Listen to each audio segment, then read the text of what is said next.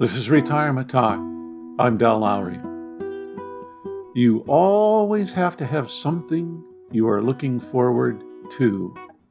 I heard that recently as a bit of advice for retired people. It is one of those little bits of wisdom that seem to make perfect sense. It's always good to have some goal out there, something to accomplish, some place to go, something to learn, or something to try. Sounds good. I don't want to argue with it, but I do want to pause for a few minutes and think about it.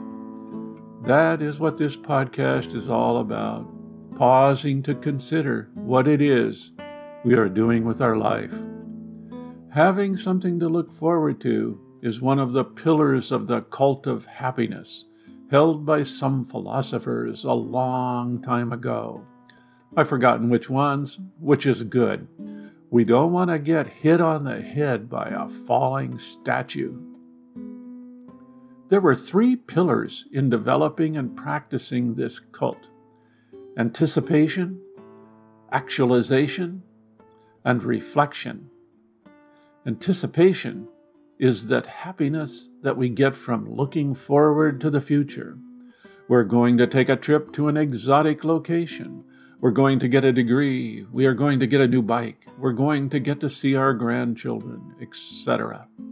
We think about how it is going to be.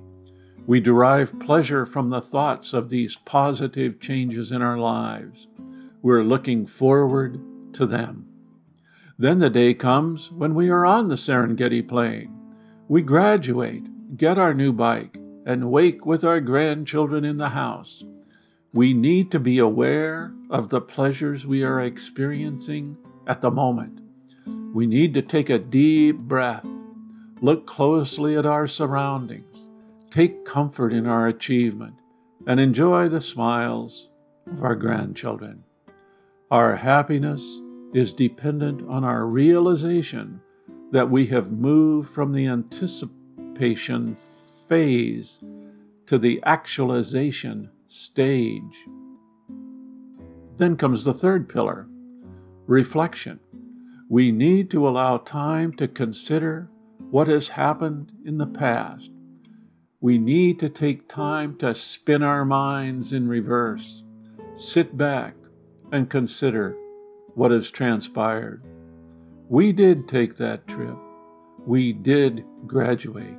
We did get a new bike.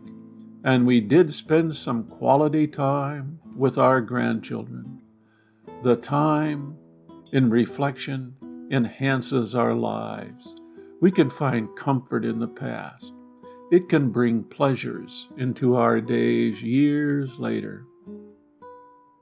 This is when I resurrect the idea of the value of a good story. That is what we are left with from exotic adventures in the past.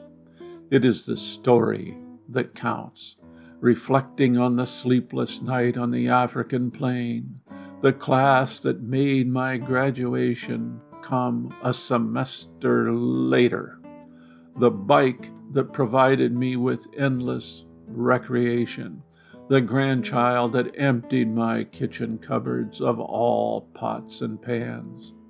We have the story. We get to enjoy it as an unexpected moment throughout life, and that provides us with endless joy. We can never underestimate this last pillar of developing the cult of happiness. Are there any warnings that need to be attached? I think so. You never want the future to teach you out of the present. I'm not sure who said that first, but I know I have said it for a long time. Being aware of life today and what joy you can glean from it at the moment is so very valuable. Postponing happiness is not a guarantee that life will soon be better. Retirement allows time for appreciation of the present on a daily basis. We can enjoy the trip, the achievement, the grandchildren, or the rain, the sun, the chair, the garden, the music, or the silence. We need to hone this skill of enjoying the moment. We are so lucky in that we can appreciate company or delight in solitude.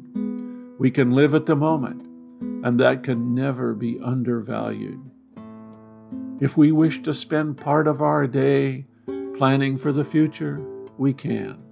But we can also take time to enjoy idle moments with our grandchildren babbling like babies, pushing them on a swing, or admiring their first appearance at a school concert. We can take a few weeks, a few months, or a few years to sail the seas or walk across the desert. We can return to college for another degree, or convert all of our short stories into readable format for our unforeseen and probably non-existent fans.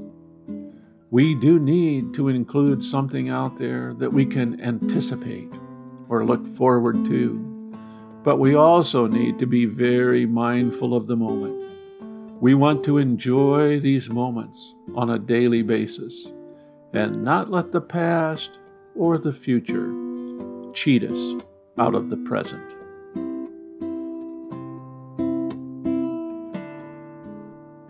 This is Retirement Talk. If you have questions, comments, or a story to share, contact Del at retirementtalk.org.